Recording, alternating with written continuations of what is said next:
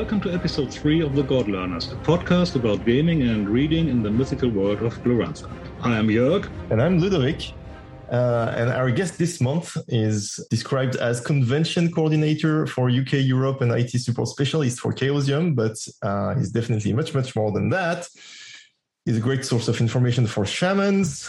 He's an expert on Brax and the Wastes. He's an archivist and librarian behind the incredibly underrated and ever useful Well of Daliath. He answers all your questions on the RuneQuest rules and errata online, and is probably the most active Chaosium employee in the online find communities around the interwebs. He's Mr. David Scott. Hello, David. Hello. You definitely need to update your job description on the Chaosium team page. Or get a raise. Like you can tell your boss. Sure. I mean, my job description's a little bit different at the moment because of COVID.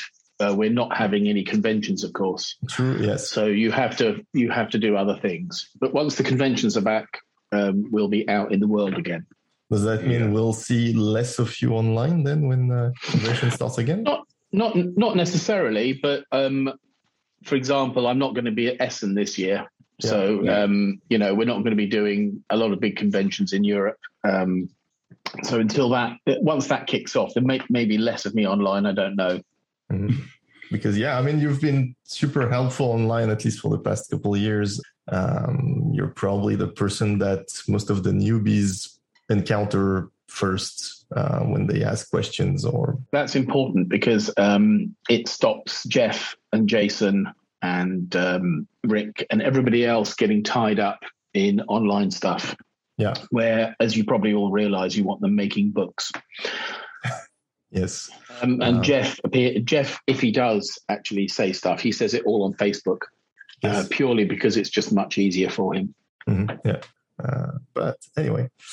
So we actually, before we go on to the news, do you want to also say, I mentioned the Well of Daliath in my little presentation, and maybe not everybody knows the Well of Daliath. Do you want to say a few words about what it is? And we'll have a link in the show notes. It's what Glorantha.com, our previous website, became. I don't know if there's anything more to say than that. It's a 20-year-old resource site. Mm-hmm. Basically, it's all of the ramblings, forums, postings that Chaosium put up online, specifically on that site, just moved over onto a resource site. Ultimately, the Glorantha.com name will be repurposed for RuneQuest. And we had to make space for it as such, so it was moved over to there. There were also lots of problems with Glorantha.com. We had some quite serious technical issues in which it was damaged, and we didn't recover everything that got lost. So it made sense just to move it all over that way and slowly get it curated as more of a fan-based library, so as to speak. This is kind of a recurring theme over the 40 or 50 years of Glorantha material that stuff gets lost and damaged and recovered and all that. Yeah, I mean it's just the nature of writers, I think, and the technology. Mm-hmm. I mean, I know, for example, that Greg lost a load of material when a flash flood went under his house. Mm-hmm. And washed it down the side of a mountain or hillside. You can't, you can't stop things like that happening. Yeah. And also in companies, things go wandering off. People misplace things. People put them in cupboards and then forget about them. Yeah. See the stuff. So anybody out there got any of Greg's manuscripts or works we haven't seen yet, please contact us because it does happen. Yeah. Wow. Okay. Cool. Yeah. But yeah, I mean the Well of Daliath for people who might not know it is also good, I find, for reference to check on the runes of a god or to look up some information that was posted. Like, for example, you've been archiving some of Jeff's notes from Facebook onto it. There's an index of publications about RuneQuest and HeroQuest and all that. So it's a good reference site. We'll have a link in the show notes for people who don't know it or want to check it out.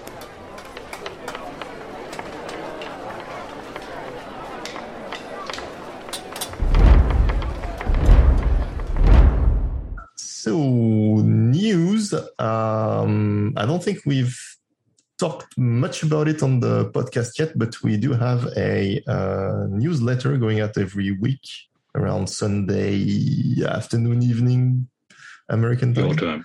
Yeah, my time.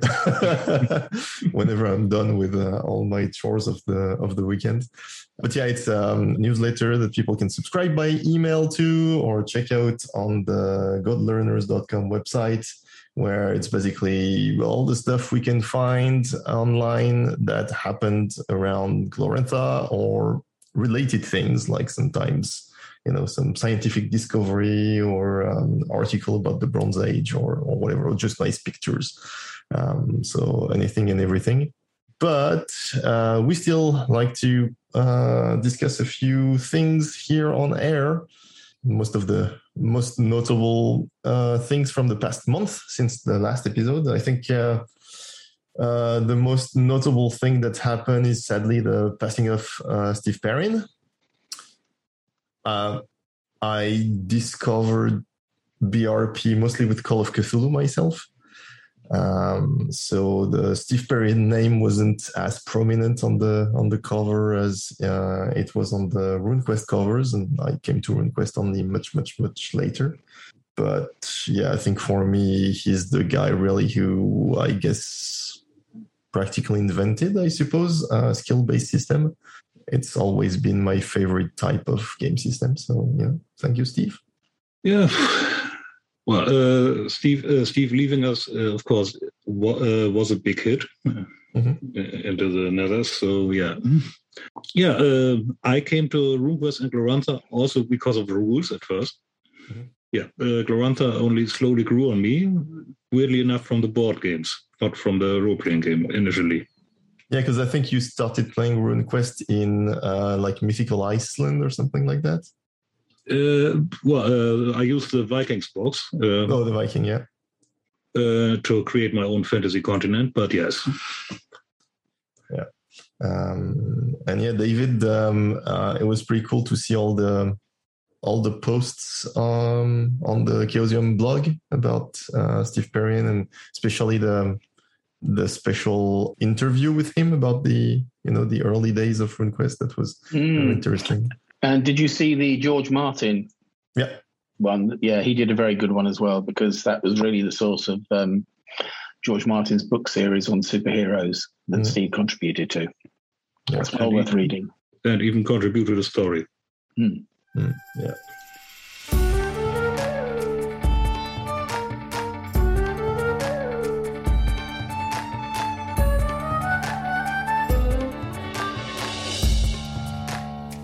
So, on to the main topic. The main topic is personality mechanics in RuneQuest Glorantha. So, people who picked up the rulebook of RuneQuest, the latest edition, will have seen that one of the main additions to the game system is what I'm calling personality mechanics. So, it's mainly passions. So ability scores that represent characters' love for their family, loyalty towards their clan or towards a specific figure, their hate of somebody else or some other faction, etc., etc. The fact that runes also have some influence on your personality. So if you have a strong air rune that somewhat drives or describes a certain personality trait of your character. And I figured that a fair number of players coming to RuneQuest Glorantha, either from previous editions or new players who just discover RuneQuest for the first time now, may not have played in any game system that has personality mechanics like that, like this. D&D doesn't have them. Pathfinder doesn't have them. Call of Cthulhu doesn't really have them. Insanity is somewhat different, I would say. So statistically speaking, when you look at the top 3 most played games, they don't have that type of mechanic. So I figured that maybe we should talk about them, where they come from, how to use them, why they are here. And I've got 2 old guys, sorry guys, but very old. And so you are probably familiar with where it comes from, actually. Who wants to talk to me about Griffin Mountain? I do. I can tell you about it. Oh, okay. Okay. Griffin Mountain is the first first supplement that has personality traits in them. They're included as part of an NPC character sheet, and it's quite a big list. I'd recommend you all have a look at that, just because it's interesting to see. Mm-hmm. It doesn't really have any effect on the game if you don't use them. But for most people who bought Griffin Mountain, it was the first acknowledgement that they existed. And everybody I knew was like, oh, we can have this for our players. But before I came here today, what I thought I'd do is I'd look back and see actually where they really came from. Because most people don't know that they've been around since the 80s. And Griffin Mountain is 81, right?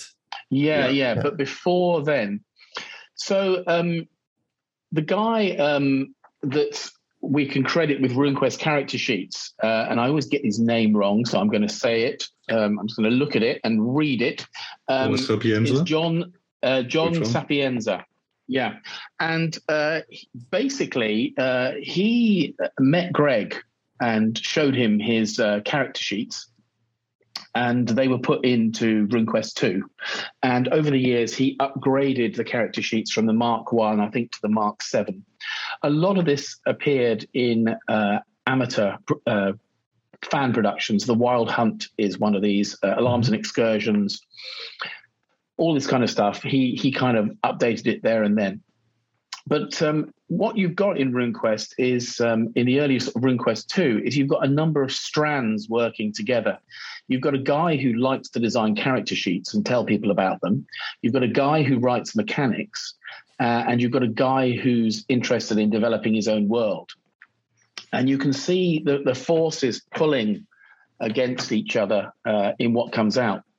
There's also the other force, which is you can't put everything into a book. Otherwise, it'll be hundreds of pages long, and no one will ever get through it because, frankly, most of it's quite boring and unnecessary to play. Mm-hmm. So one of the joys of RuneQuest is it is quite stripped down.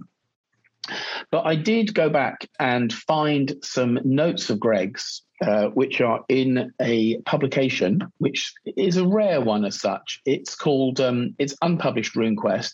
There were 3 volumes that came out in the top tiers of the RuneQuest Classic Kickstarter. Right, yes. Yeah. And just to taunt people, I will see if I can get permission for you to. I'm just gonna.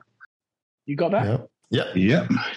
So this was one of 3 volumes that came in with the high tiers, and to be absolutely honest, it's. A lot of people complain that, why don't we have access to the really cool stuff? But the problem is that most of it is junk, and I'm just it really is just junk. And here is and this sadly you won't get permission to send out, but I'm going to show it to you just because we're here. Mm-hmm. You can at least then somebody in future can say, no, I saw that. It exists. It exists. Yeah.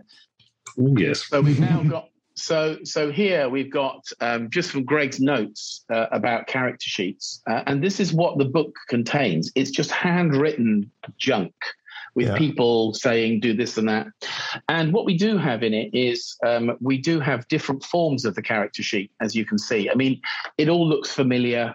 It's just, things are just shoved around, and this is the Mark 7 by John Sapienza. But as you move on, we come across stuff like this. Personality factors and special interests. Yeah, okay. Looks pretty similar to page 83 in Griffin Mountain. Yes, pretty similar, except that is this. So this is, I'm showing an NPC record form, which has these personality factors down at the bottom for NPCs only. And to be absolutely honest, it goes into so much detail for an NPC. Yeah. It's kind of ridiculous. Yeah. It's what you really want in a stat block. And you don't really need to have a big list of special interests like thievery, legends, and local politics. Mm-hmm. You just need to have a little line. But most importantly, personality factors are down one side, and they're opposites, as we all know.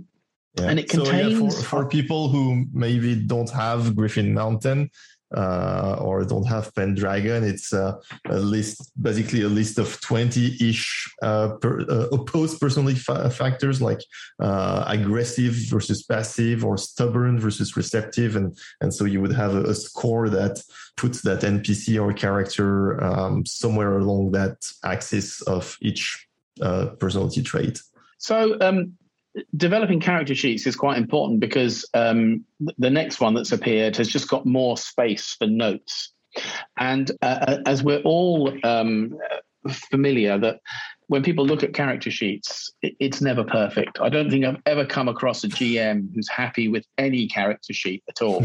And they always want to make their own. They always want to tweak it. At the moment, people are saying, why haven't you got the runes on the bonuses so we know which one people can roll? And so, okay, do you want us to make the book, or do you want us to fiddle with a character sheet kind of thing? and the other, it's only going to take 5 minutes. And the answer is, these things don't take 5 minutes. They can take a good chunk of time for someone to lay something out again properly. Mm-hmm. So these characteristics were in the background from the beginning. I can pretty much see. As to why they didn't make it into the rule book or the character sheets until Griffin Mountain, and even later they disappeared, I would suggest it was more to do with it's something that didn't fit and was cut for space. As you probably realized, Greg then took the system and fully realized it in Pendragon. Mm-hmm. And he worked with character traits quite a lot. And I would actually suggest that people interested in this, they look at the first of the Pendragon 6 designers notes, in which David shows the copies of... I've just forgotten the name of the book. You insert here. Mort Arthur. Mort Arthur. And what was really cool, and I actually saw the book myself, is that throughout the entire book, he's put all of the character trait tests. Mm-hmm. Yeah. So he's read the book and marked so-and-so gets a spot of honor. This is this versus this. Mark does that. Mm-hmm. And he went through a whole book and annotated it. And out of that, the trait system became much, much more consolidated. And it was only a few years later, right? It was Pendragon First Edition is 1985, so 4 years after Griffin Mountain. Yeah. But that doesn't, it was in the background, and he was tinkering with it. Mm-hmm. And then we go through the, I think the next time that they appear is Worm's Footnotes 14. Yeah. In which they were part of the Dragon Newt system.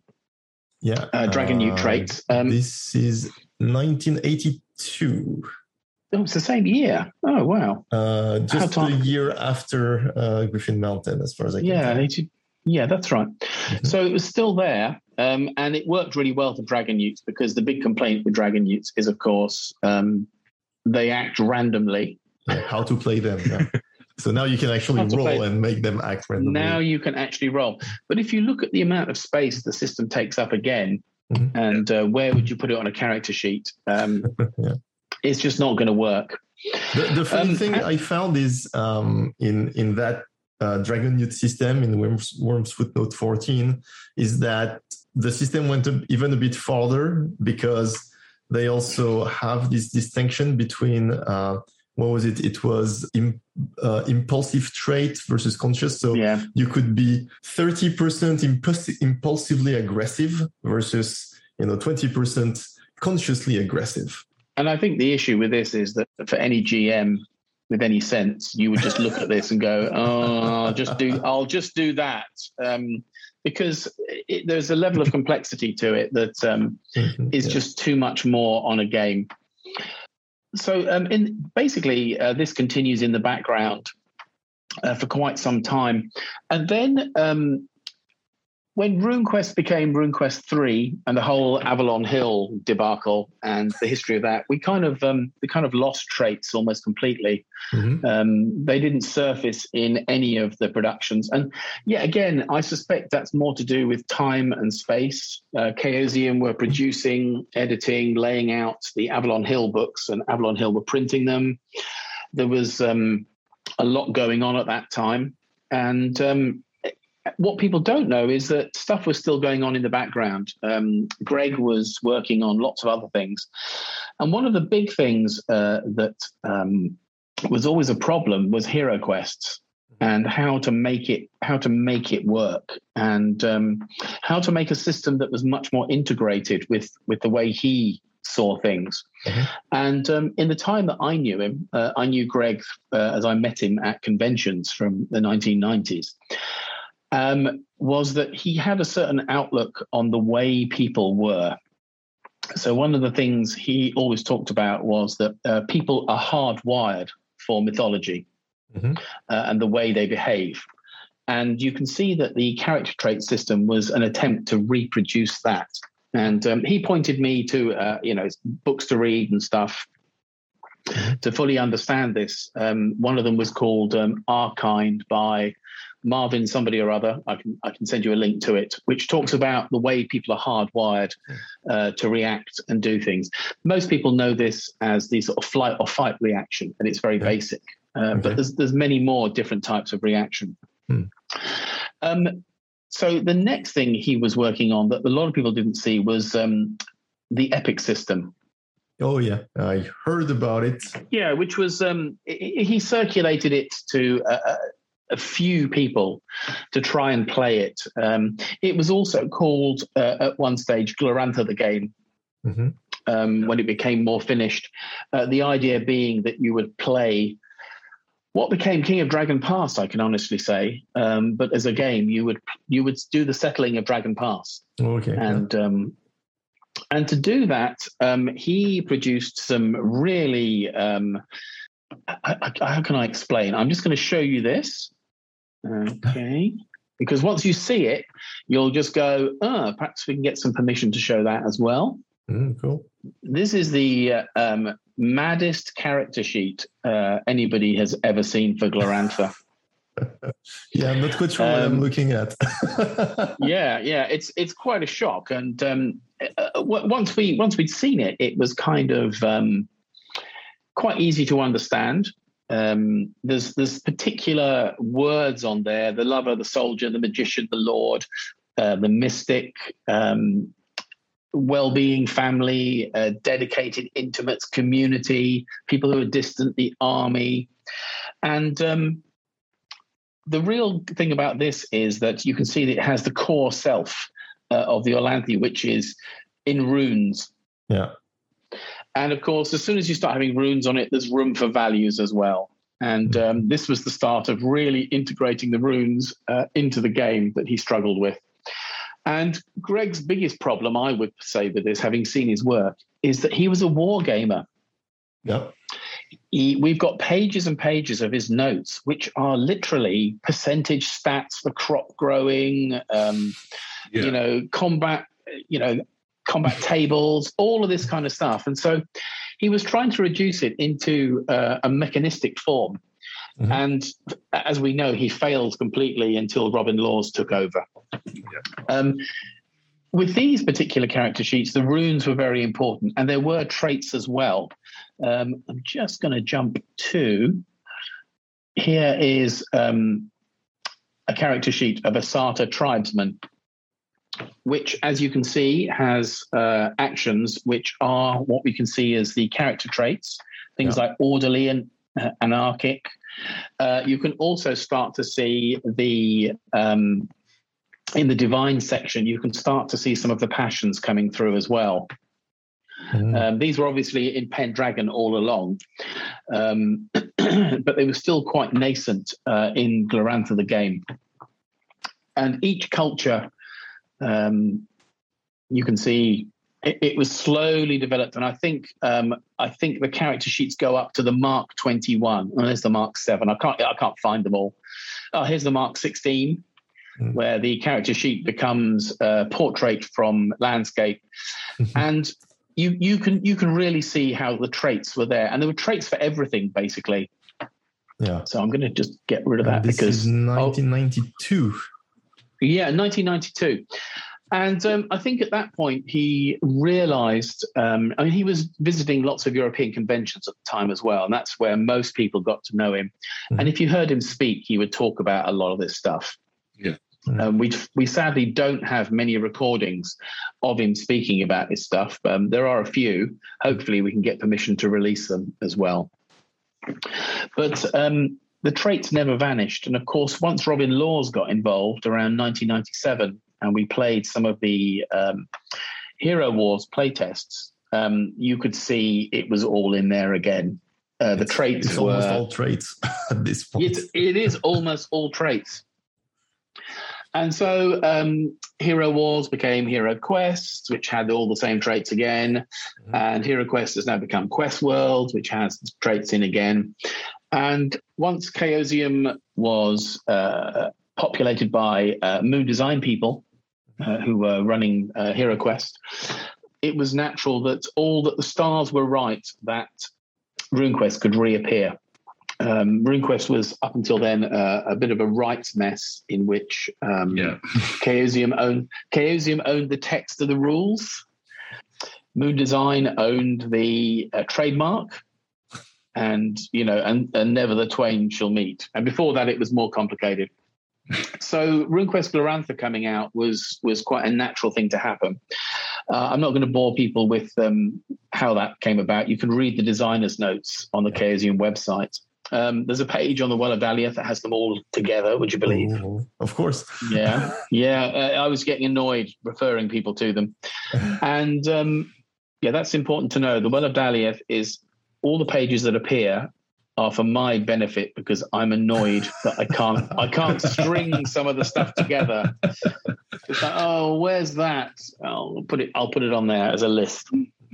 I encourage other people to help as well. It's a volunteer project. We've got a few great ones. There's a guy called Ludovic Chamant, who's one of the people helping on there. Very modest contributions. This guy is great because he's put up loads of out-of-print French publications, which some people are really ooh, we've never seen that before. Anyway, that's a sideline. So, we come to the point where RuneQuest clearly has the new bits that have been so prevalent and worked so well in Pendragon, but people haven't realized they've actually been available for RuneQuest for many years. And the trait system merges fully with the rune system to finally produce a game in which the word rune is in the rule system. Yes. Yeah. It took me years to understand that actually RuneQuest was a quest for the runes, but there were no rules for questing for the runes. And I'm not talking about Hero Quest. There's just runes were. It was a name for the designers. They were questing for how to put the runes in the game. Yeah. So then we arrive at the trait system as we see it now, and it has its heritage in lots and lots of different strands reaching back in time. So that brings us to the modern day. Yeah, actually, Jörg, did you? I think maybe you found a couple of other small strains. No, there was, of course, David Dunham's adaptation of Pendragon for Glorantha, Pendragon Past, which he published in Enclosure. And that was the first time that people actually played with traits in a cult context. Yeah.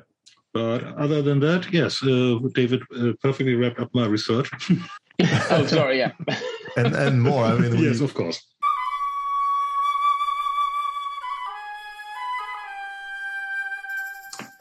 So now there we have those mechanics in RuneQuest, and before we actually go into using them, I want to touch a bit on why they are here, not from a historical point of view. I think David covered that. But from a game design point of view, because I've seen it a couple times, either for this edition of RuneQuest or even for some other games that have some equivalent mechanics. And there's always going to be some people who say, like, oh, I don't like those. They get in the way of my playing my character.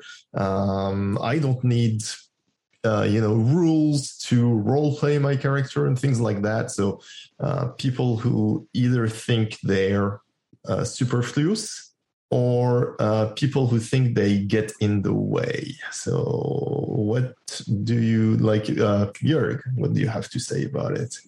Yeah, I took quite a long way to accept those traits for myself, but then I found ways around it. Like, for example, if you want to play a more mutable character, well, go with a water rune, because that's how you can put your mutability into a numerical value.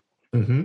If you want to be less fixated on one position, water is the way to go. So I'm going to be mean and split all the different people into all the different pools of the way they approach this. So the first group, first of all, I run demos of RuneQuest Glorantha in shops when we did. Oh, right. Used to do it on a monthly basis, and the demos are geared up for new people, especially. And we used to do this at conventions as well. We'll be doing it again here in we do it in the UK because this is where I'm based. Mm-hmm. So if you live in the London area, you'll see me more. But also, I'm going to have a plan to move around shops in the country. So RuneQuest on tour will happen eventually. Is there going to be a bus? Yeah, well, I'd love to have a bus. Yeah, get some sponsors in.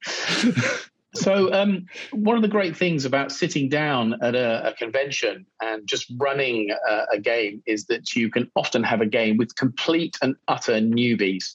Mm-hmm. People who have never played role-playing games, and as a matter of fact, can be from 8 years old. Mm-hmm. And if you've got somebody who's new to role-playing and you plonk this in front of them, they love it. They're very, very accepting. I'll talk a little bit later about one of the key points in the game of teaching how the traits work. But generally speaking, if you've never seen the system before, you just accept it as part of the rules. A bit like, if you've never played Call of Cthulhu before, you get there and it's like, oh, there's a sanity system. Oh, that's cool. So new players, young players, people new to role-playing, people new to RuneQuest, really, it's never been a problem in the slightest.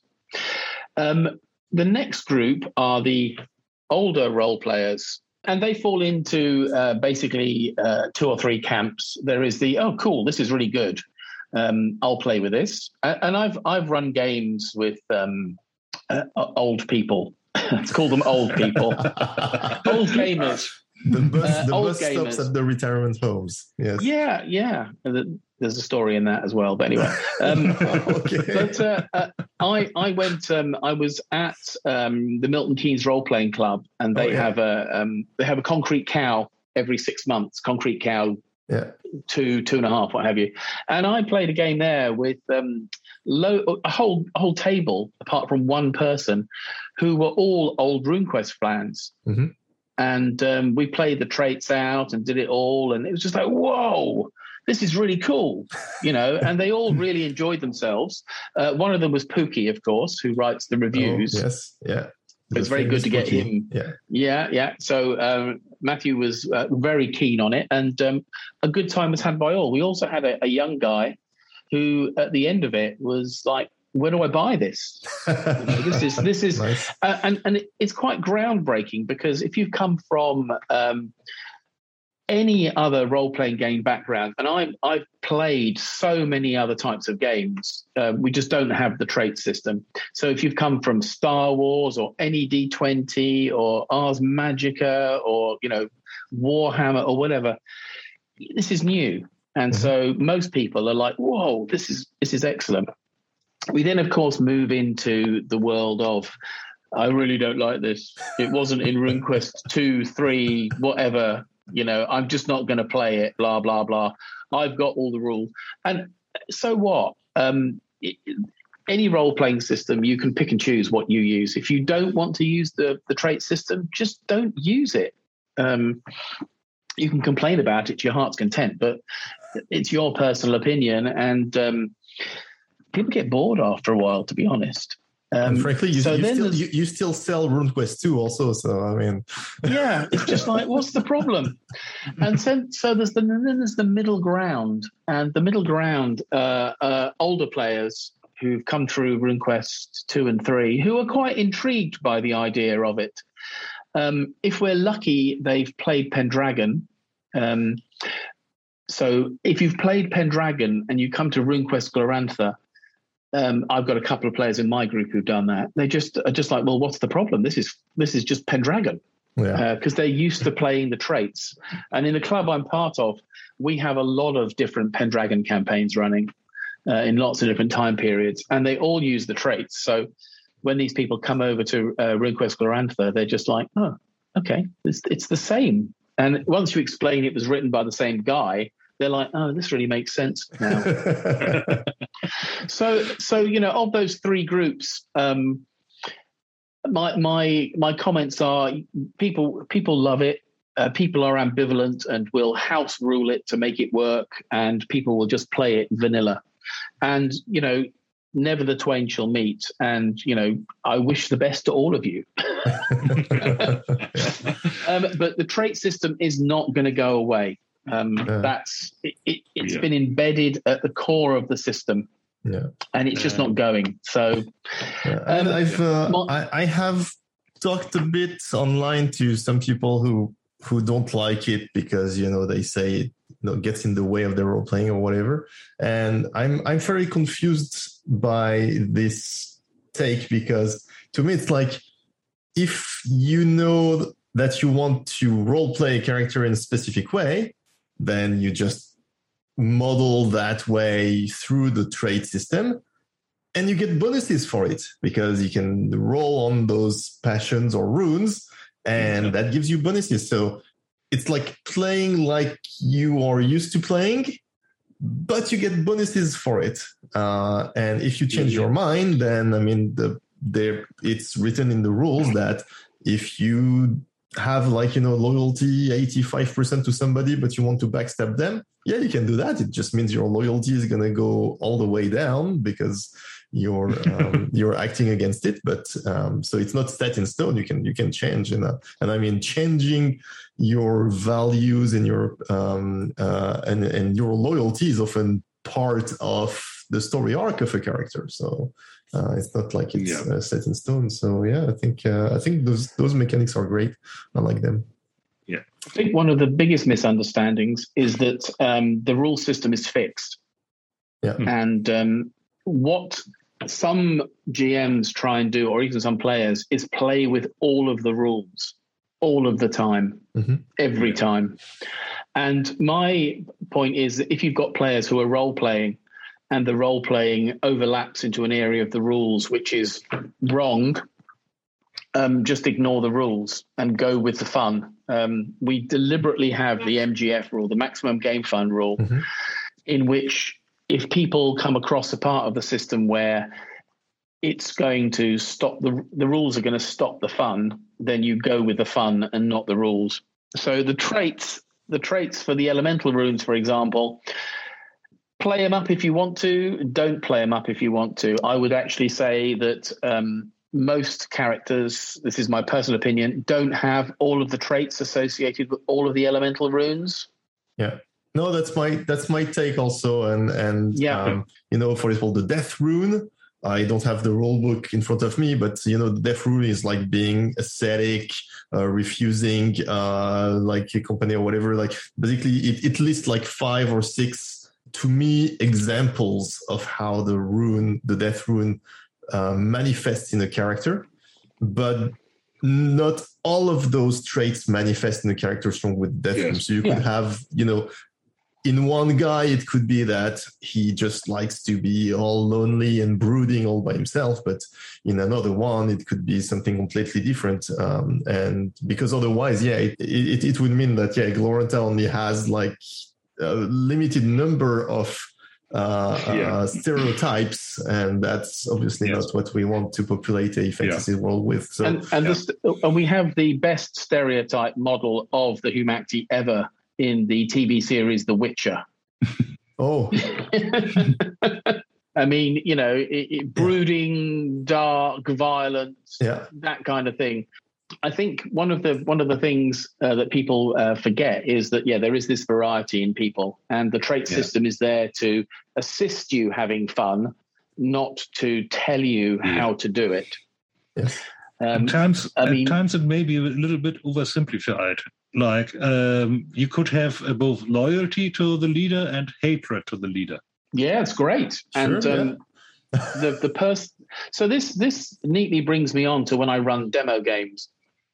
And the most important part of the trait system is the fact that it produces conflicts in individuals. This is the real story generator in the games, is that you can have this great thing where you have loyalty to the leader and that you hate the leader, and these two traits inside the character are their own internal demons, their own internal battle. And for me, that's the greatest storytelling thing. I would be on to the player all the time about, well, how do you feel about this?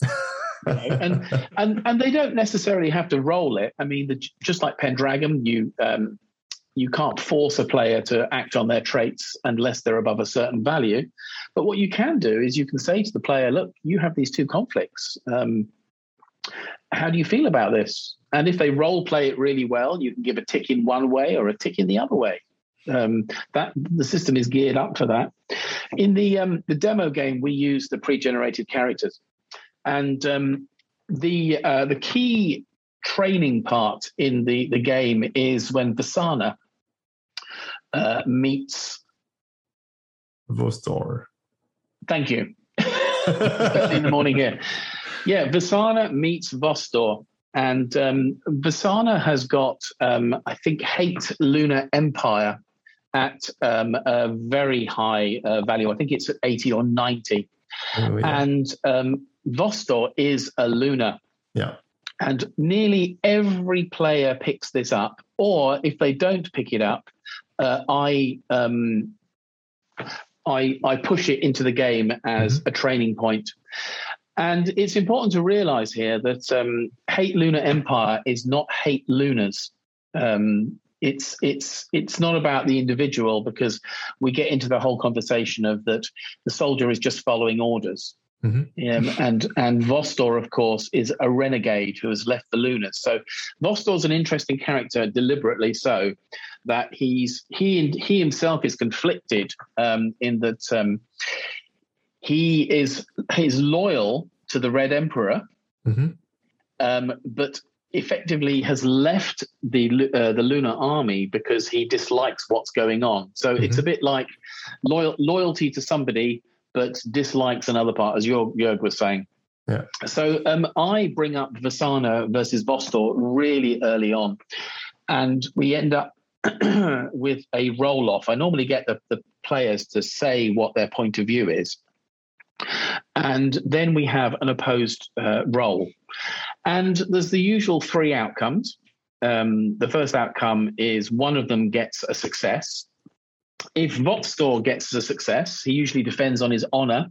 He convinces Vasana that he's an honorable person, and Vasana just goes, yeah, okay, I understand that. I take, and Vostor often takes an oath, which really annoys the player of Visana, by the way, because it has happened that some of the players have taken loyalty Visana, because you can take a loyalty trait at any time, and so if Visana wins, she really distrusts Vostor, which really makes a fantastic game, because the game is effectively a jewelry heist from a temple, a lunar temple. Yeah. And you've got this whole thing where Vostor is clearly an inside agent, a spy who's going to turn them in. And in many of the games where this has happened, they've had a fight, or Visana has actually killed Vostor, called him out. Okay, yeah. And in a few cases, there was a great one where Visana left Vostor to die because she didn't trust him, and it was completely okay to do that. Yeah. At the other extreme, if one loses, the same things apply. It's the opposite way round, of course. And then the real middle ground is when you get this draw, this same success where nothing changes. And this is quite important, because a lot of people have trouble interpreting how this actually works. And with the Visana and Vostor standoff, what they're doing is they're just sizing each other up. Mm-hmm. So Visana has this thing that, this guy is a lunar, and I don't really trust him, but he hasn't done anything wrong. Mm-hmm. And Vostor's going, well, Visana's really arsey, and I don't really trust her, but she's not done anything bad. Yeah. And so the game goes on, and then the ultimate thing is that because you can't do an automatic reroll, so in the rules, there is a way to do a reroll almost immediately, but it's at minus 25%. Mm-hmm.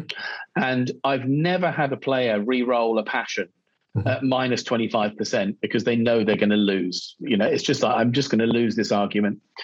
And you can't roll again normally until the situation changes. And so what normally happens is they go off and do an adventure, and Vostor proves himself, which means that Visana has to accept that he's okay. So most players, you don't even have to do the dice roll, because you end up with a part where, at the end of the game, you say, how did so-and-so do? And Vostor was really cool when he killed X or ran in and did that. And then the player with Visana goes, I've accepted Vostor. Yeah. So we don't need to do the reroll. Mm-hmm. At the other extreme, where I've had it on in one or two times. I mean, I've run this game about 40 times. Mm. We've had a couple of players who said, I'm going to do the roll because Vostor did this and this, didn't obey this order. And of course, the danger there is that she fails the roll and Vostor succeeds and has to accept Vostor. So I'd much rather have it in a role-playing method that produces results that mimic the game than boil down to the dice. It's an auto success normally. A lot of people ignore those rules. It's important to have all of the traits of your players to hand, especially those that are over 80%, because then you can just mess with them. Yes. It's interesting because one of the things that I think people often have trouble with the traits is how to interpret them. So for example, you have hate Lunar Empire 90%. It feels to me like there are some people who go like, I got it at 90%. It means I want to kill any lunar I see. Yeah. And maybe you have a different interpretation, but the way I interpret it is more a likelihood of which way your actions are going to go, but not about their intensity. So if you want it to be like, as a player, if you want to be a, very hateful, lunars killed my dog and I'll get them all, then that can be it. But if it's just I just don't like lunars, I have an inn and I'll spit on all their drinks, it means like 90% of the time you spit on the drinks of any lunar who comes in. So it can be as, petty or as grave as you want, really. And it's more about the likelihood And the same thing also is how to interpret what is the other side. Like, again, if you have hate Lunar Empire at 90%, to me, it doesn't mean that 10% of the time you are doing something good for the Lunars. To me, it means like 10% of the time.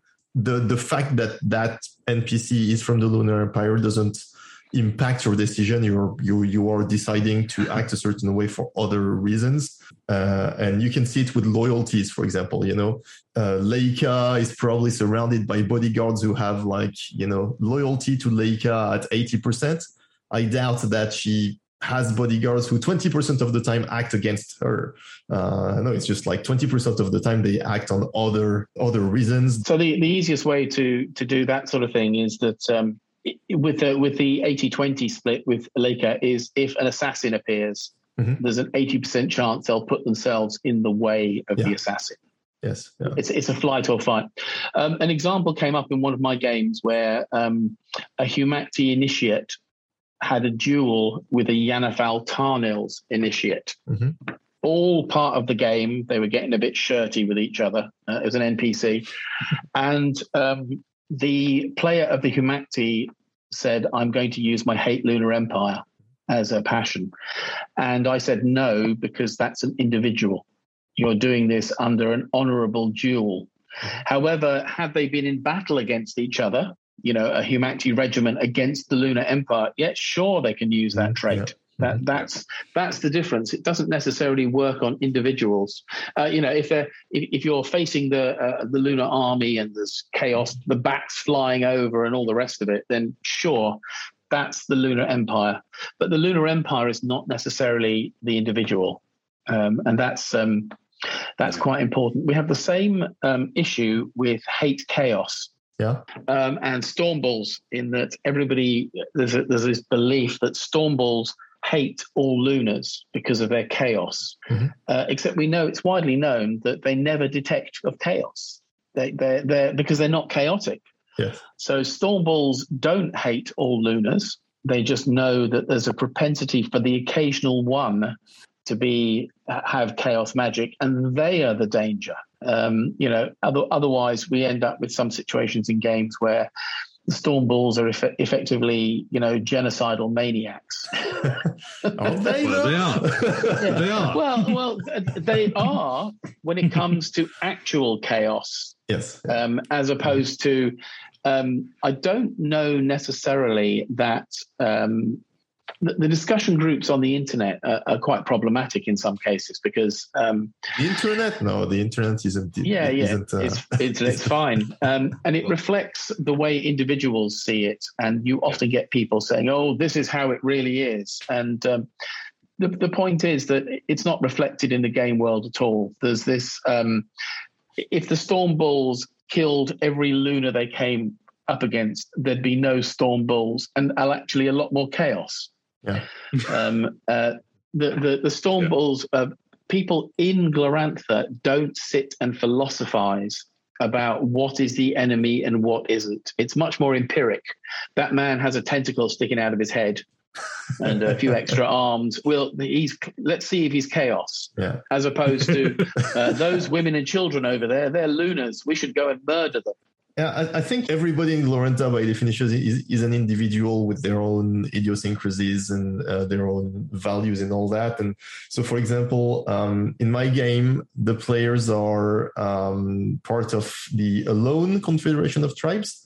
And we're playing like way back in the 1610s and so on. And Harvard Iron Fist, Light Son of Yelmalio in Aldachur, just came over, pillaged Alone, killed a whole bunch of people, and then ran away. But there are still Yelmalio cults and temples in Alone, and Yelmalio cultists in those tribes. And so there is this thing where my players were like, "Are we okay with those?"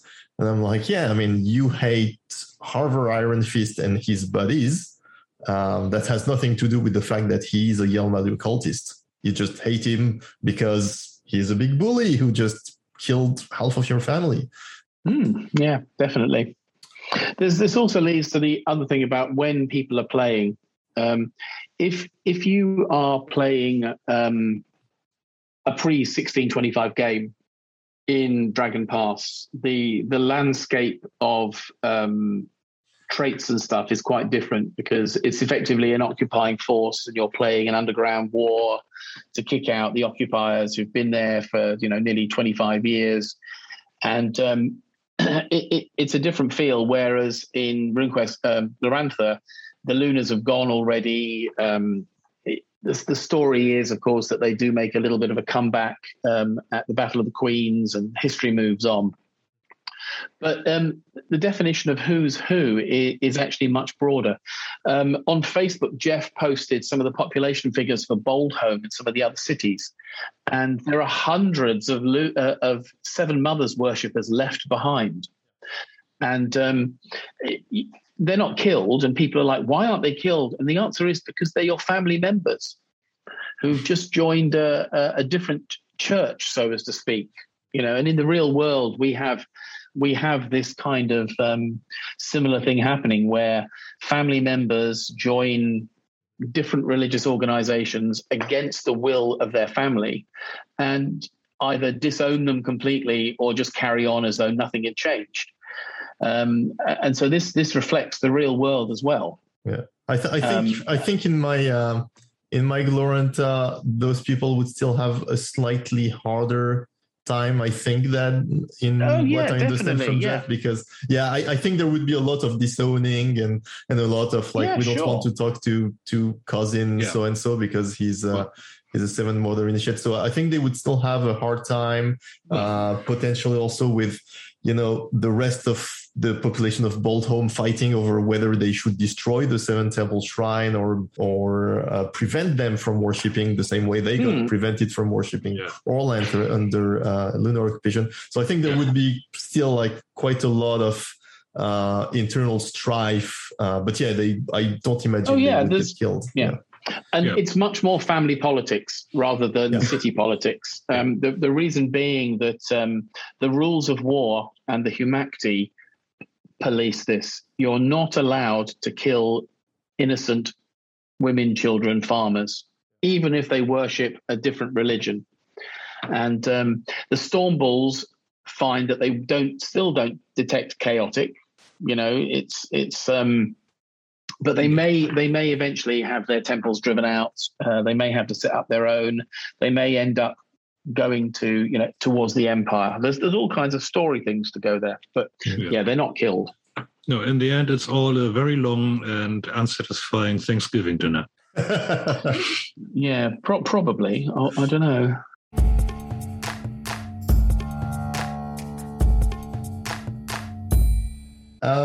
So should we talk a bit about how to use those passions in play? So we know about using them to augment in a scene. This to me is kind of the, for Sparta type element where a character will be pushed by his love for this princess lady in the other town, will be motivated by his loyalty to his king, and that gives him, the extra 20 or up to 50% on the critical to succeed where he might have failed otherwise. But what else can you use those passions and traits for? In my player group, they come also from a HeroQuest background. Strangely enough, they prefer to play HeroQuest Glorantha than they do RuneQuest Glorantha. The joke amongst them is that when are we going to start playing real Glorantha again? And it's not all of them. Some of them are new. But there's one guy who has this, when are we going to play real Glorantha again? And the joy of that is that if they come from this narrative background, making stuff up with the runes is second nature, because the way HeroQuest worked. So if somebody has got a movement rune, they say, can I use this to help me fly? And you have to say, well, no, actually, you can't, because you don't have the flight spell. But you could use it to augment your jump. And they're like, oh, yeah, of course, yeah. So once they get into the idea of the meaning behind these things, and I actually, although a lot of my players have the rule books, I really encourage them to just try it on. And so in that case, does that augment the jump, as in you just get bonuses, or you're actually jumping higher than you've ever jumped? Like it physically moves them farther. Yeah, definitely. If they have that in what they want to do. So I think one of the things that I still have is a holdover from HeroQuest, which works really well, which is a credibility test, the GM credibility test, and a table credibility test. Although it's not in the rules as such, it's just that when somebody says, oh, if I augment with my movement rune, do you think I can jump 30 meters rather than 10 meters? And I go, yeah, that's great. Mm-hmm. But if you fail, you're still going to fall down the pit. Yeah. And there's also a point reached where if somebody says, if I augment with my movement rune, do you think I could fly for 5 minutes? And of course, everybody at the table goes, oh, no, come on. So you have it where they break the credibility of the table because they're trying it on, which is fine, as opposed to breaking a magical credibility. So as long as the description that they give in their role playing is credible, I don't have a problem. It's just I never let people say I'm attacking this troll, I'm going to augment my sword with my death rune. And I go, yeah, okay, so how does that work? And they say, well, I'm a lay member of Humact, and I bring all of my death into the sword and whack them. And it's like, yeah, that's a good description. So in my games, description always trumps mechanics, always. And that way your players get used to the idea that they can try and augment anything with anything at any time. Yeah. Given the restrictions of they don't have as many augments as they'd like. It's a per scene business. That doesn't stop them doing the trivial use of runes, for example. So they can use their runes like traits, but it doesn't cause a serious failure. They're not augmenting. They're using it as a trait factor. That's covered in the rules as well. Okay, yeah. I want to maybe make a small aside on the augment rules, because I'm a bit sad that they are not just one single unified mechanic. Like there's actually 3 different mechanics almost in there, and many people, including me, originally read those a bit too fast in the rule book, when really it's skill augments. You can use as many skills as you want, but it just augments maybe over a shorter time, and it's got this one scale of minus 30, minus 20, plus 20, plus 30, plus 50, or something like that. But then passions, it's different. If you fail, you get minus 10% to all your rolls. And runes, if you fail the augment using a rune, you don't get a penalty on the thing you wanted to try. You get a penalty on further uses of that rune for magic and things like that. So, there's you gotta look at those augment rules a bit more closely than I did originally. One thing though, as if we go back to using those passions as abilities, ability roles, one thing that I find interesting, for example, is loyalty, which is basically described as a two-way street type deal, right? Where if you are very loyal to your clan, say, then you can use that same loyalty to get them to support you. And that's an important part of using credibility as well, is my players who are supported by the Thane of Apple Lane. So the Thane of Apple Lane plays their standard of living, which is good. So basically they are fed and watered and stuff. And so anything else they want, they use their loyalty, Thane of Apple Lane, because they took the loyalty deliberately to get him to buy stuff for them. And that works really well, because that's real life. If you show loyalty to somebody shows loyalty to you, you reciprocate. And it works in a very positive way.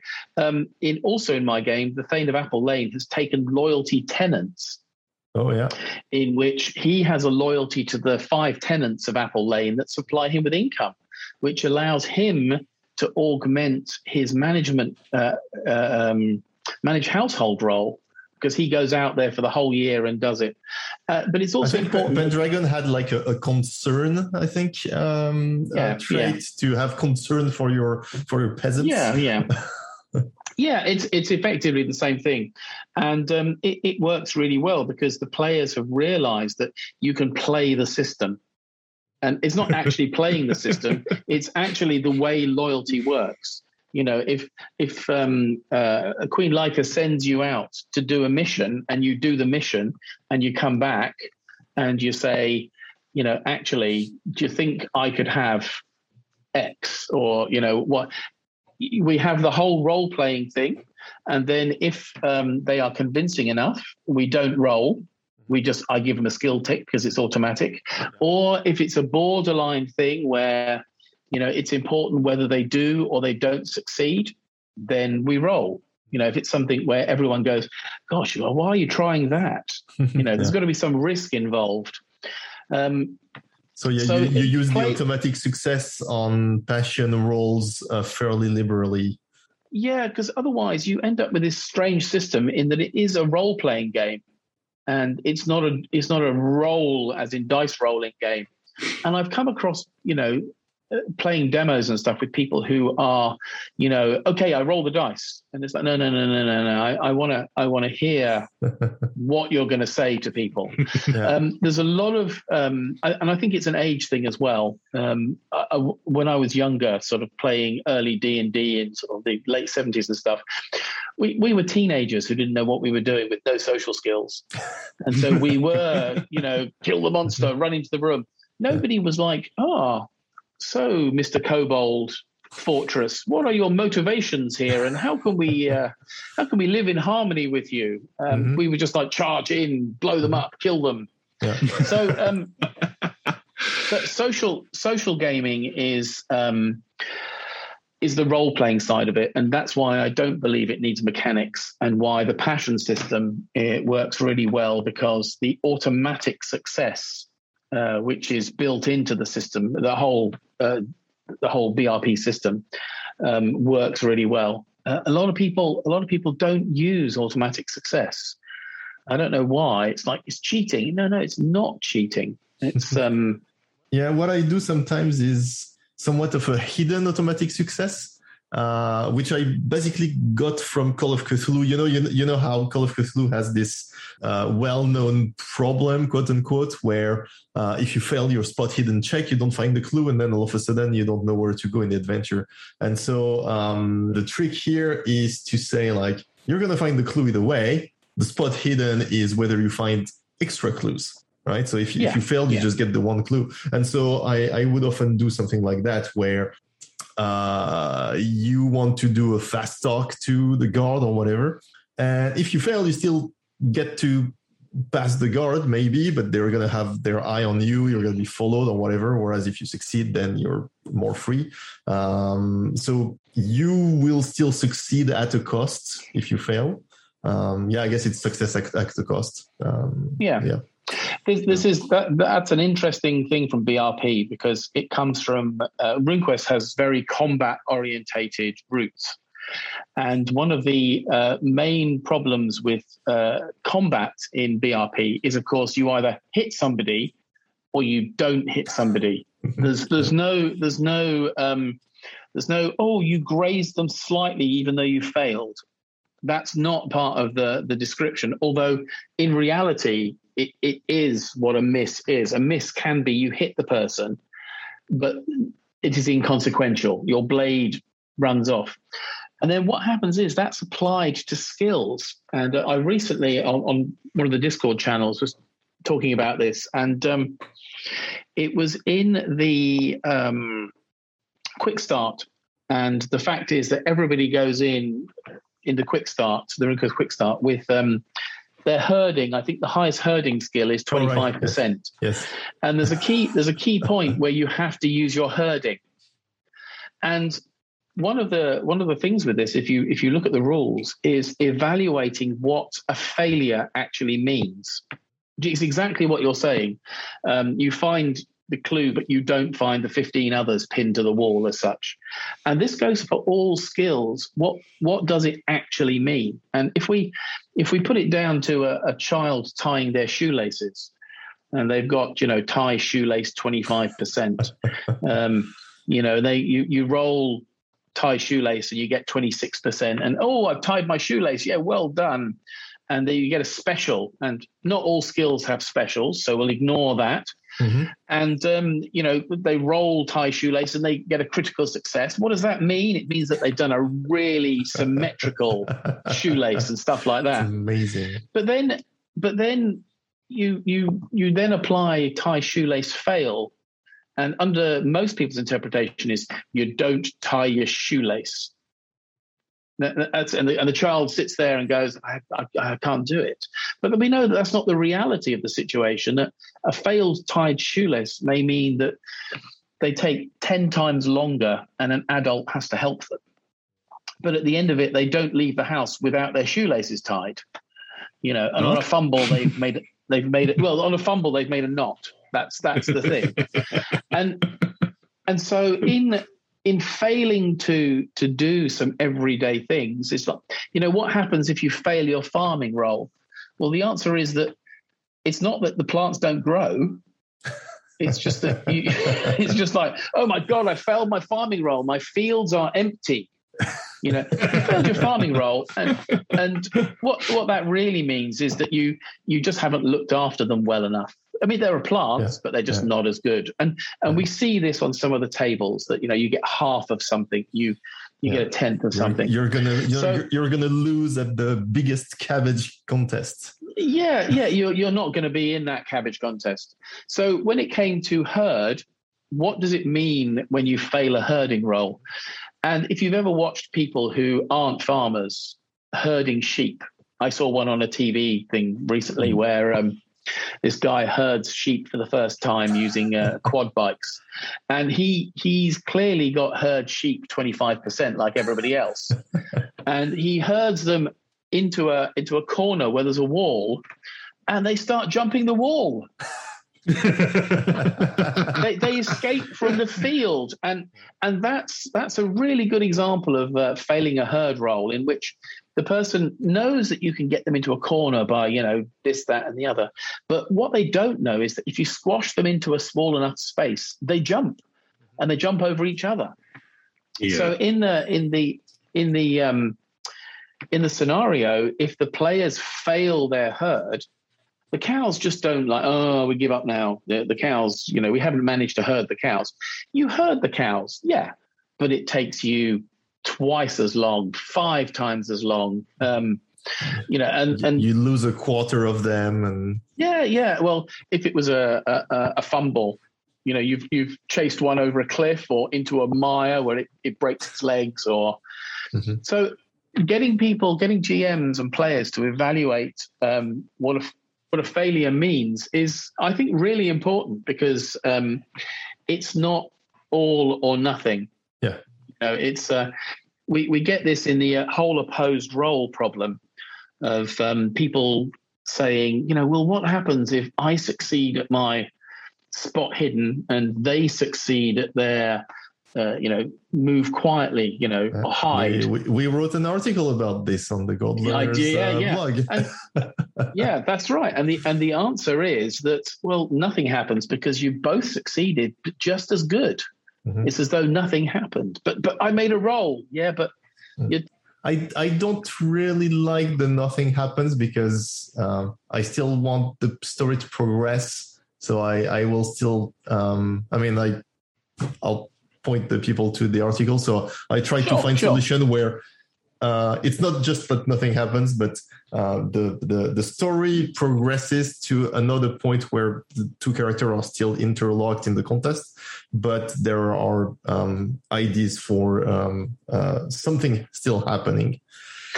And I think that's fine as well. Mm-hmm. I think that's and that's the difference, I think, between a more experienced GM and a new GM, is that you've come from a Call of Cthulhu background, which means that you already know loads of tricks, so to speak. I frankly think Call of Cthulhu or any investigative role-playing game is the greatest teacher for GMing techniques. There's a whole bunch of things that you have to figure out with investigation scenarios because it's so easy to paint yourself in a corner. Yeah, totally. And it's this encouraging GMs to go with the story. I mean, this is the MGF rule. My personal feeling is that if you're getting into a situation where people are making rolls and they've got a good chance of getting the same result, they need to be changing what they're doing in order to get a better result. So my players are great with asking for augments. They understand about the one passion or one rune per scene, so they always save those for something climactic. But if they are doing the whole move quietly and they're not wearing 4 tons of armor as usual and all the other sort of stuff, they'll always say things like, can I augment with my... So you can do stuff like you can... I'm just trying to think of an example that came up recently. You can augment perception skills together. You can... Yes. I'm just going to get a character sheet out because I've no idea what they look like. In my well, I play on... At the moment, we're playing on Roll20, so it's...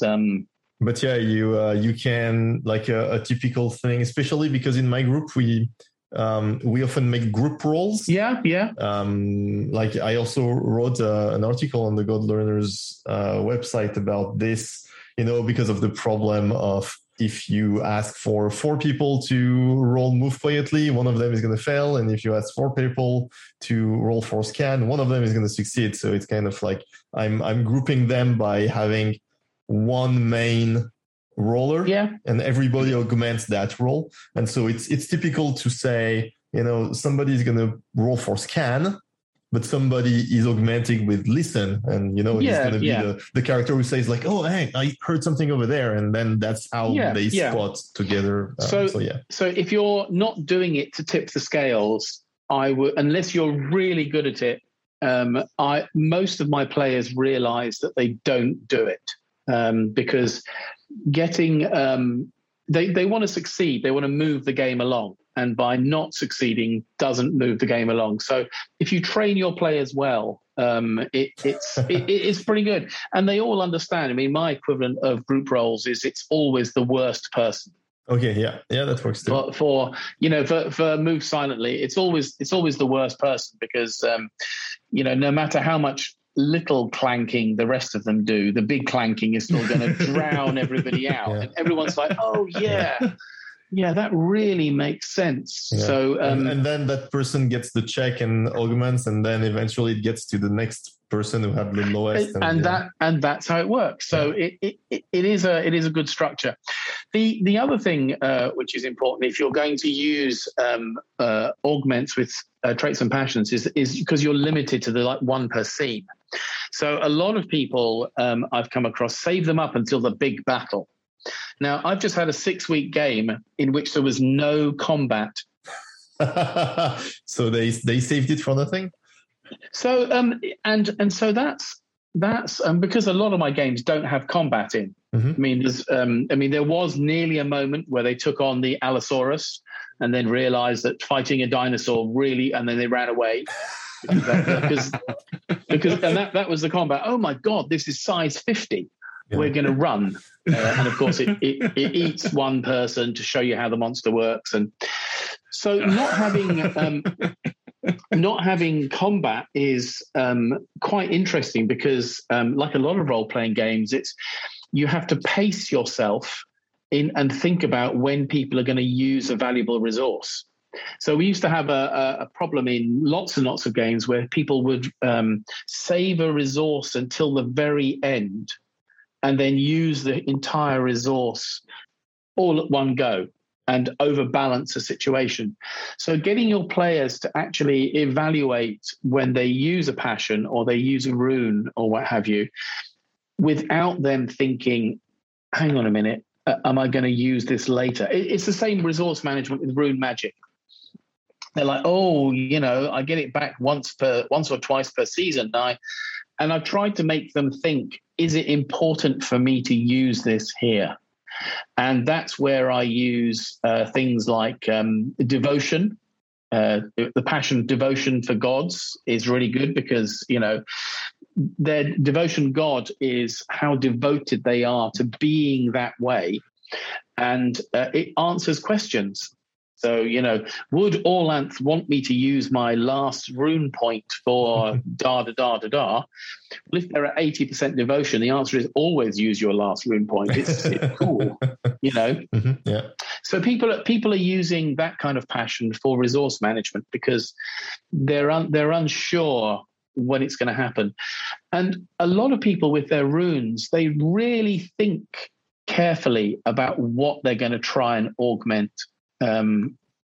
Because there's this whole thing about, if it's a whole scene and they're up to their knees in water and they augment their swimming, then with their movement rune, for example, or whatever, I'm not so limited by what you can augment. By the way, if it fits the story, you can do it. Yeah.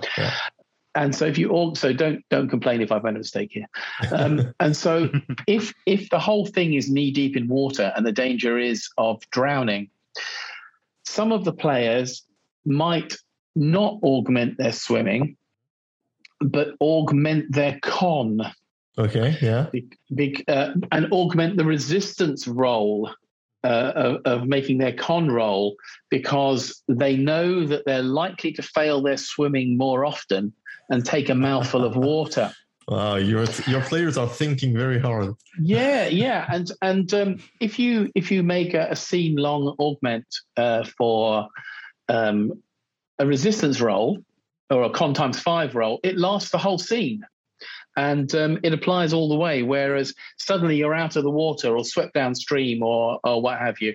And they figure this out very quickly. And it does lead to like really innovative ways of working. So people will often use their moon rune to augment their spirit magic rolls for a scene, which is like, oh, I never thought you could do that. I've had some players, some newbies actually do it, yeah. Yeah. These are the people that come up with the new uses, and you're just like, yeah, that's really cool. I really like that. So getting them to think on their feet and how people are going to use these things, I think is much, much more important than, it's maximum game fun versus the letter of the rules always. And then later on, if you change your mind about something, and you just say, well, it worked in that situation, but it's not going to work in this situation. They're like, okay, let's try this.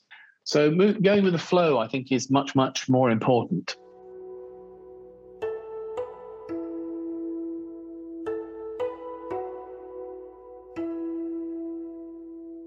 So let's talk about high scores in Passion, because when you have 80% or more, then the game master, like if I was to use some fate terminology, the game master can use some compels to compel the player into either doing something or at least asking the player to roll that passion that has 80% or more, and saying that unless you manage to fail that 80% roll, you would either have to follow that trait or lose point in it, which is important. Like that last bit is important because the player should always be free to act the way they want. So the most important thing is that if you've got high passions or runes, the players need to understand that they should be acting that way regardless. And if they're uncomfortable with their character acting that way, then I let them reduce it to below almost immediately, because it's pointless having players playing characters that don't want to do stuff. Yeah, I guess it's appropriate in most of the games you run, which are convention one shots with the pre-gens. Because if it's a character that the player created themselves, then you created somebody who's got 90% death, then you should act like that. So I've got in my game currently, I've got a Lancor Mai with a truth rune of 100%. And that has been built up, by the way. They've succeeded. They've rolled 6 on their experience rolls and stuff like that. And it started at 80, to be honest. And they are playing quite an obsessive character. Uh-huh. And the point is that I don't have to make them roll because they're already doing it. They're already in the zone where they're like, right, okay, so we've got the magic item, and you're saying I have to give it to so and so, and I'm saying no, it's mine. It's going to the temple. It belongs in the museum. Or it belongs with the researchers at the temple. Especially if they built up that rune in play, because then it means that the rune went up because they played it that way. Yeah, and that's very important. And I think the thing here is that because they're always truthful, they never lie. And so when all the other players are saying, "Don't tell them about they're like, he's just going to tell them." Yes. And at this point, I earlier on when they were like at 80%, I would say, are you going to tell them about this? And the player would think and go, yeah, I'll just tell them because it was more fun. Okay, yeah. There was a couple of bits where the player decided to conceal things and then I made them roll. Uh-huh, yeah. And then they just realized it was much more fun to tell the truth about everything all the time, even in the most socially awkward places, And otherwise you would have made them roll a decrease in the rune. Yeah, that's right. But with this kind of player, it's moving them on very, very quickly within the game, and so they enjoy playing this kind of obsessive, always tells the truth, never lies, obsessed about. They're obsessed with dragons, actually, which is even worse because they've derailed the game completely a number of times. Which is interesting from my point of view is what happens when the traits of characters are so strong they derail the game.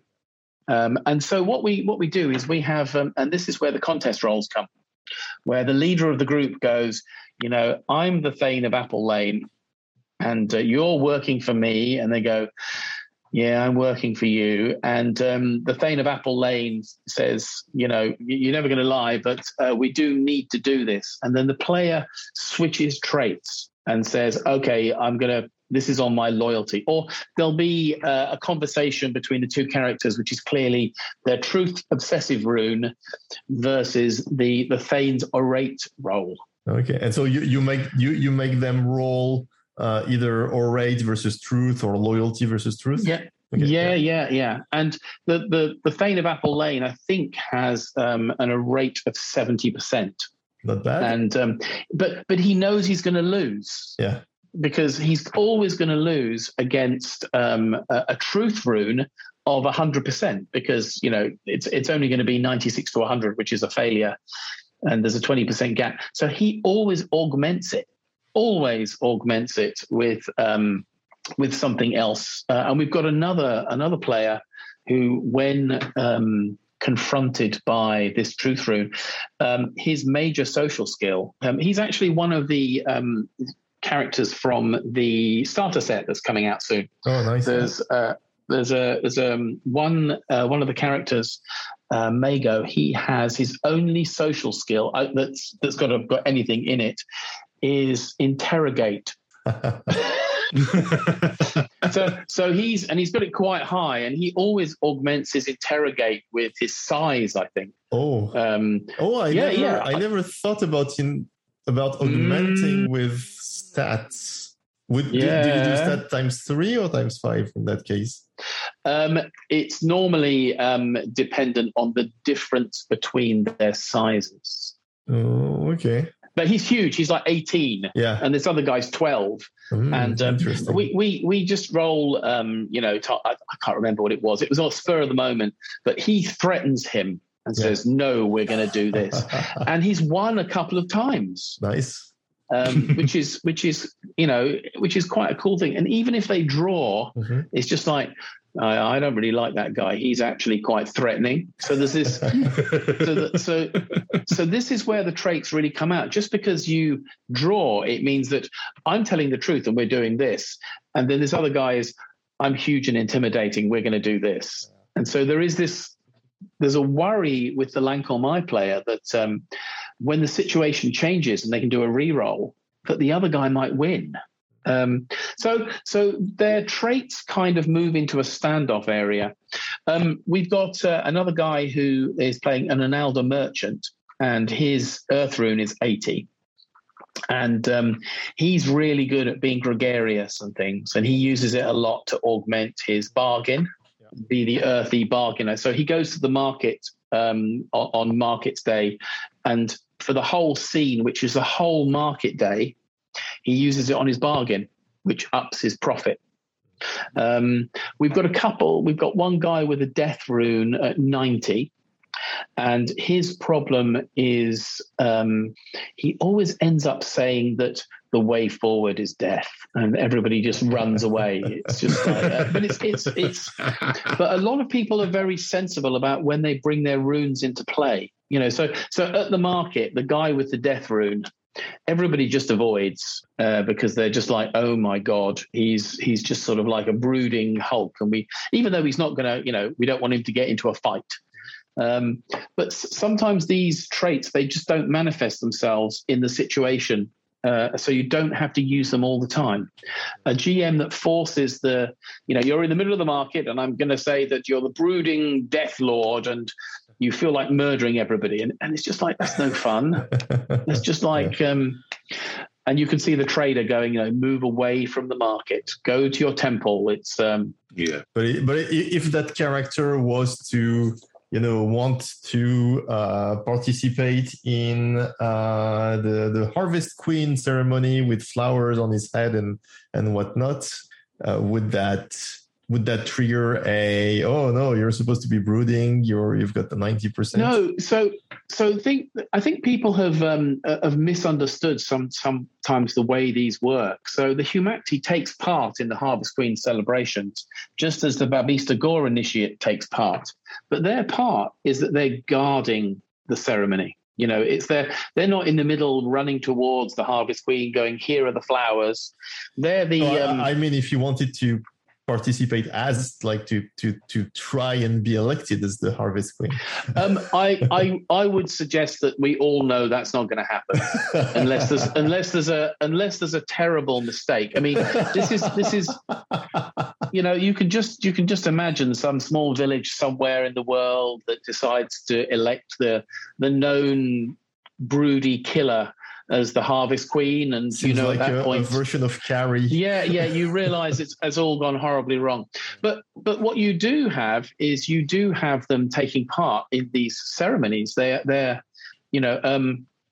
Humanity Rune Lord or whatever level is a lay member of Analda and is accepted as a lay member of Analda because they are trusted to be on the outside guarding the ceremony with the Babista Gore. In the knowledge that if it is something bad is going to happen, that you've got your best people available. No one in their right mind would say, hey, do you think of becoming the Harvest Queen this year? It's they would be like, it'll be an honor to stand on the outside and stop the drunkards from kissing the girls. I have spoken kind of thing. So always think about the situation, because otherwise you end up playing people who are basically psychotic or sociopathic or, these traits are not meant to mimic mental illness. We've got to be very clear about this. They're designed to mimic the way people really work. And they're not meant to be used as stereotypes either. They're just meant to be used as... I think the time that they're going to be used at stereotypes is when you're hero questing, because that is when you are playing your god effectively, and you are playing a stereotype, and therefore, if you are on a hero quest and your Earth rune is 90%, and you're not being the Earth, then you're not on a hero quest. If it's not an Earth-based hero quest, you're off the hook. But if it is an Earth-based hero quest, then you should be the Earth as such. Yeah, but you can't rule it all the time. No. And there's different parts of the Earth as well. So, this will come out when more of the hero quest rules for RuneQuest emerge. Yeah. Actually, the passions come into hero questing quite a lot, in my opinion, and in my experience. They do, because I think one of the interesting facts that's come to me recently that I hadn't realized is that a lot of older RuneQuest players never played hero quest. And the thing, so for example, we've still got a lot of RuneQuest grognards, not all of them by any means, who've got this idea that hero quest is still coming out next year. Hero Quest never was published, and we know nothing about Hero Quest other than fan-based stuff. What they don't realize is that when Hero Quest, the role-playing game, came out, 2008, 2009, we had Hero Quest rules, and we had entire Hero Quests being run. If you look at the Sartar campaign in Sartar Kingdom of Heroes, the entire adventure at the back, the highlight of the adventure is a massive hero quest to the underworld, to the lunar underworld, with, the hero quest rules are detailed, the stations of the hero quest, a lot of the stuff that Greg used to talk about at conventions. It's all in there. And if you were a RuneQuest player that didn't play hero quests, you've missed these completely. And they were reiterated in 2015 when HeroQuest Glorantha came out. So I would encourage RuneQuest players to look back at some of the published hero quests when they become available again, and see how hero questing works. I mean, there's going to be some mechanics for RuneQuest, which is pretty obvious, but hero quests are not going to change from being a narrated thing. This is what people want. They want hero quests which are mechanistic, and this is where the whole thing fell down in the first place, in that hero quests aren't mechanistic. They make no sense in some places, and they're in RuneQuest. If you've played hero quest, you can bring hero quests a bit more into the game, because that's what you've learned from the other games. So, for example, if you've got two people, let's say, fighting from different backgrounds in one-on-one, they will start to draw each other more and more into their own mythic worlds. So, if you've got I've had it in games where a Storm Bull is in the boss fight effectively, and they're fighting the big Thed Brew or the big Mallet or whatever. And as the fight goes on more and more, the outsiders see this turning into a fight between Storm Bull and Thed. And it's in the advantage of the Storm Bull to pull the Thed worshipper into Storm Bull's world by acting more like Storm Bull, and it's in the advantage of the Thed NPC to bring them into their world because their magic is stronger. And so what the outsiders might see is, as they start in RuneQuest, as they start casting more magic, because this is where it really kicks off, and if they have a hero soul, they will start to actually grow in size and end up being Storm Bull and Thed fighting in a huge Ray Harryhausen style battle, in which in the middle of a battlefield, people start running away because they start to realize that these are starting to hero form who is in it. And What's interesting for me is when you start doing this in RuneQuest, some players just go, wow, this is really cool, because casting rune magic is a moment where you become more like your god. But the more you do it, the more this happens. So in the description of the magic being cast, you just say they turn more and more into their gods, which A, terrifies a lot of the people, or B, other people involved in the event start to run towards it. So, if you've got Stormball manifesting behind one of the heroes, the rest of the Stormballs are going to run towards him in order to support him, because who doesn't want to fight alongside Stormball? So coming up in my game, I ended on a cliffhanger as the Battle of Queens is just about to happen. But one of the bits that I missed about it is that in the Battle of Queens, there is a spot just by Old Top where the Crimson Bat's blood fell. And if I was the Lunars, God, I'd be using that. Yes. So one of the things that will happen in the game is that, and this is deliberate, is that a group of lunar magicians will break through and head for the chaos ground that's there, just so that I can have some chaos god appear. But this is deliberate because part of my and you might be thinking, good God, this game is getting out of hand, and it is getting out of hand to me. Because my game in the Hyording clan, where they're set for Apple Lane, has the Stormball Temple. Now, in when you get the Starter Pack, you'll find that there isn't a Stormball Temple there, of course, but my players, 2 of them are Stormballs. And one of them said, okay, my dad is the Bull Priest of Swan. So we've moved the Stormball Centre of the Kolimar tribe to Swan. Why not? And what we need at the Battle of Old Top is something for the small regiment of Stormballs to fight. Mm-hmm. Yeah. So when we actually run the battle, Pendragon style, I'm going to... we're going to have Stormball on the battlefield. I've got the figures ready. Sounds good. Well, that's why you buy. If you haven't got a copy of God's War, that's what it's for. I have backed the second Kickstarter, which is still being built. No. Stormball I completely coming. Understand. Stormball is coming. Yeah. So stuff like that, where people are using these traits to manifest their gods out in the everyday world, I think are really, really important. People should be, using their devotion to augment their rune magic. So when you critical your rune magic, if you've cast it having, critical your devotion, you're starting to become your god. You're starting to have a presence on the hero play. And we haven't got the rules for it, obviously, yet. They're not published.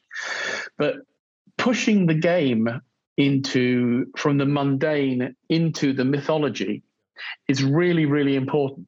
And if I've learned anything from Greg over the years I knew him, this is the real secret to Glorantha. It's not this. It's not a mundane Bronze Age setting. These traits and passions are the key to making it much, much more magical. And when your players are like, cool, you've put out Humact on the board. I mean, to be honest, that's why I bought the God's War figures, because not that I haven't got any room for them, because I haven't. But you wheel out, put the figure out, and they're just like, whoa, And I play in 15mm if I do use figures. Ooh, yeah. Yeah, so things look really good. Yeah. So, the more magic you cast, and so early on in the game when players don't have many rune points, you don't get this necessarily epic scale of people blowing all their rune points in one go. But I've got a few players who've got 5 rune points now. And so when they start to do things, there's a much, much more manifestation of them becoming powerful. And I always describe it as well. Anyway, enough of that. So that's where I think that identification comes into the game a lot, and that's where the passions really help. Yeah, totally. The passions or the runes, though? The runes, obviously, as you have the runes to be in the cult, but no, the passions where you bring out something which is in line with both your character and the deity. Okay. And you use that to step further into the myth. So, like, for example, a loyalty tribe to emulate the loyalty of Orland for the Storm tribe, something like that? Yeah, love family, stuff like that. Yeah. It can easily put you into a mythic realm. Okay, yeah, cool.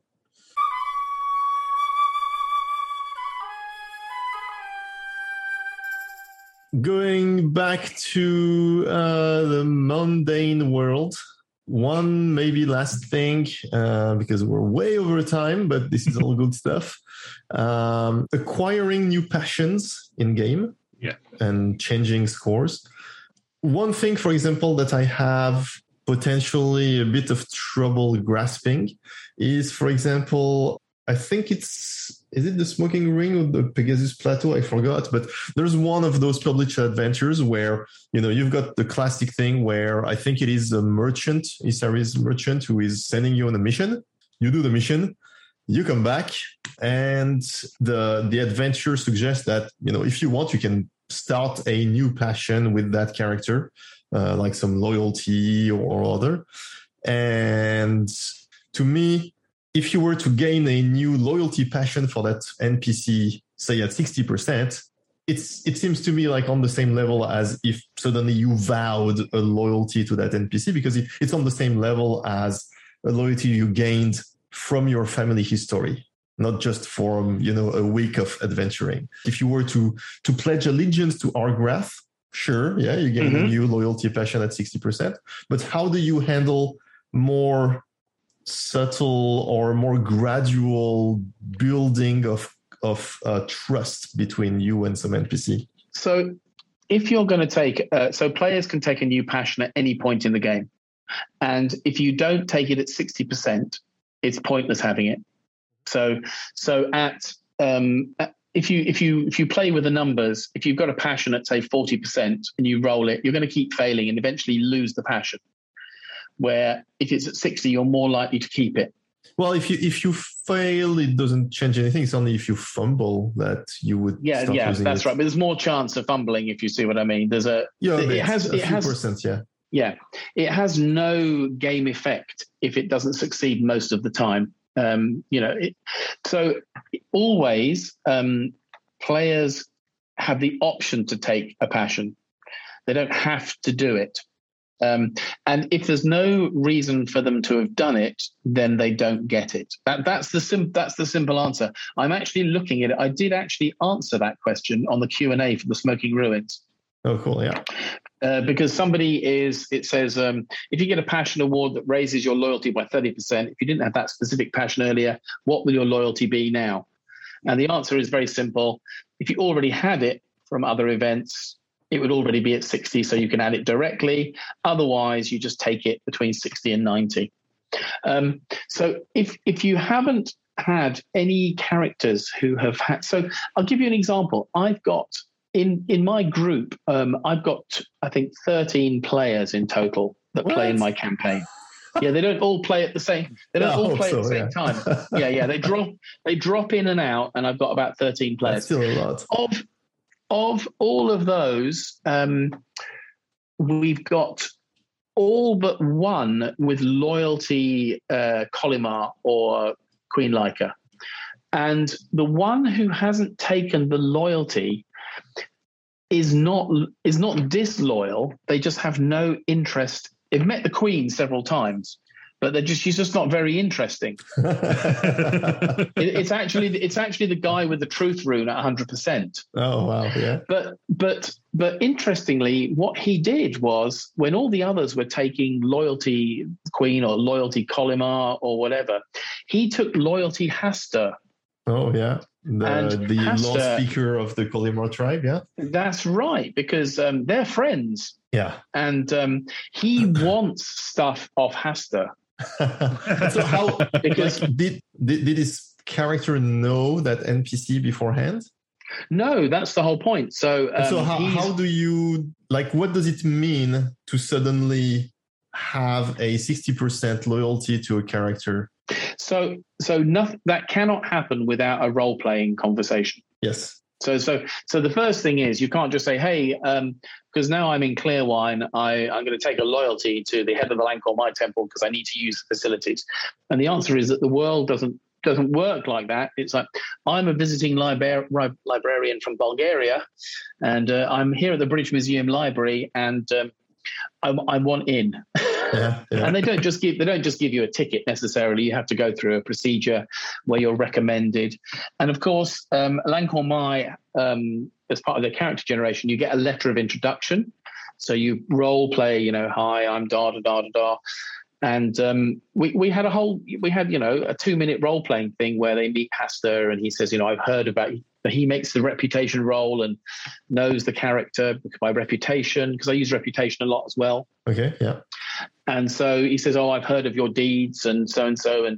And then the other character says, there's probably a ritual saying about, I'm here, I put myself under your care as the chief librarian, because that's the swearing and loyalty thing. You put yourself under the care of the chief librarian. Yeah, okay. So he did some kind of swearing of and made it quite obvious. And he did have a choice of changing his loyalty temple, but I said he couldn't do that because he's not been a member of this temple for long enough.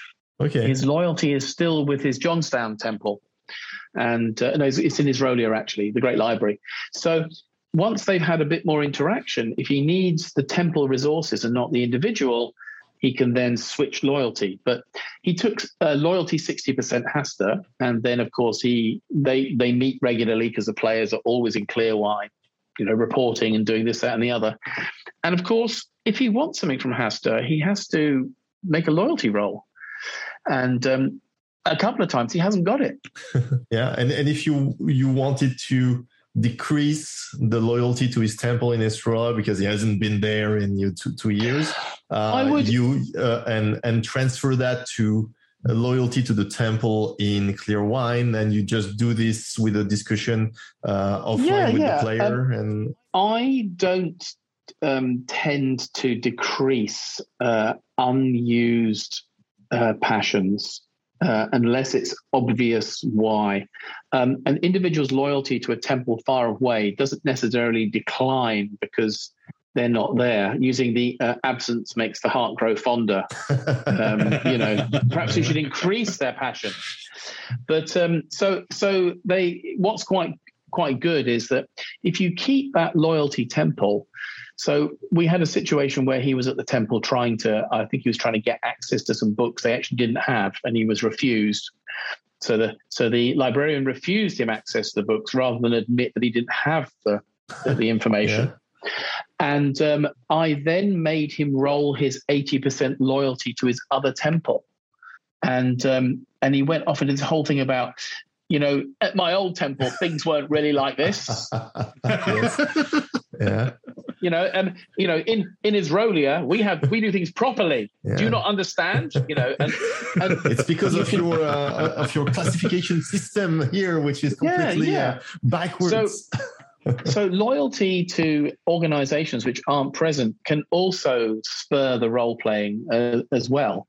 So I'm not gonna let him switch loyalty until he's actually done something for the temple. And doing something for the temple will be the most common thing is that people want rune magic, and rune magic is either pay per point, GM fiat, where the GM says, "Oh, you've been such a good person, you can do this," or you have demonstrated your loyalty by doing something and going on a mission for the temple. So I often get my players with their respective leaders and give them other goals. So the Lancor My person is being told by Hasta that, when you go to Tink to meet Farang Farosh, if there's any other, please, when you come back, I'd like to hear a report of your conversation with Farang Farosh. And he's duty bound to do that. So he uses up some of his paper and he makes a written report that goes into the archives. And that doesn't make the loyalty change. It's just they can then say, when they want to change loyalty, they can say, well, I saw Farang Farosh, I made a report, I put it into the temple, I told Hasta about X, Y, and Z, I've paid for some rune spells from the temple. So all of that adds up to the loyalty. I'm not going to track it mechanically because that would be rubbish. Sounds a bit like reputation, really, how you describe it. Yeah, but I'm not going to manage numbers. I mean, I want to keep this as a role-playing game, not a... some people might want a system where, for every rune point, it's 10% bonus on changing your look, blah, blah. I'm not going to bother doing that. And when the player's ready, I'm not necessarily going to make them roll. I'm just going to say that Hasta says, you've been really good. And here at the temple, I really respect your the work that you've done. And, you've really made a contribution to the temple. And then if the player says, oh, can I change my loyalty now? I'll just get them to change loyalty Israelia temple to loyalty Clearwine temple. And that's it.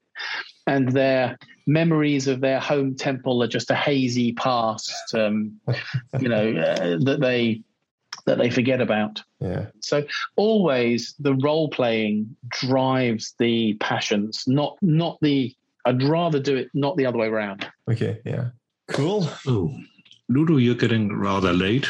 Are we going to wrap it up? Oh God, yeah. What time is it there? It's 2 a.m. here. Oh. It's fine. Yeah. It's fine. It's all great. Sorry, I can talk and talk and talk. Well, thank you very much for having me. Well, thank you a lot for accepting, especially on short notice. It was great. And I'm sure we are hoping that you'll show up again in a future episode. Yeah, sure. Maybe on shamanism or something like that. Thank you for listening to this episode of The God Learners. Our website is godlearners.com, where you can find episodes, newsletters, and articles about Glorantha. Reach us via email at collective@godlearners.com or via Twitter or Facebook @TheGodLearners for any questions or feedback. We are The God Learners. Question everything to the void and beyond.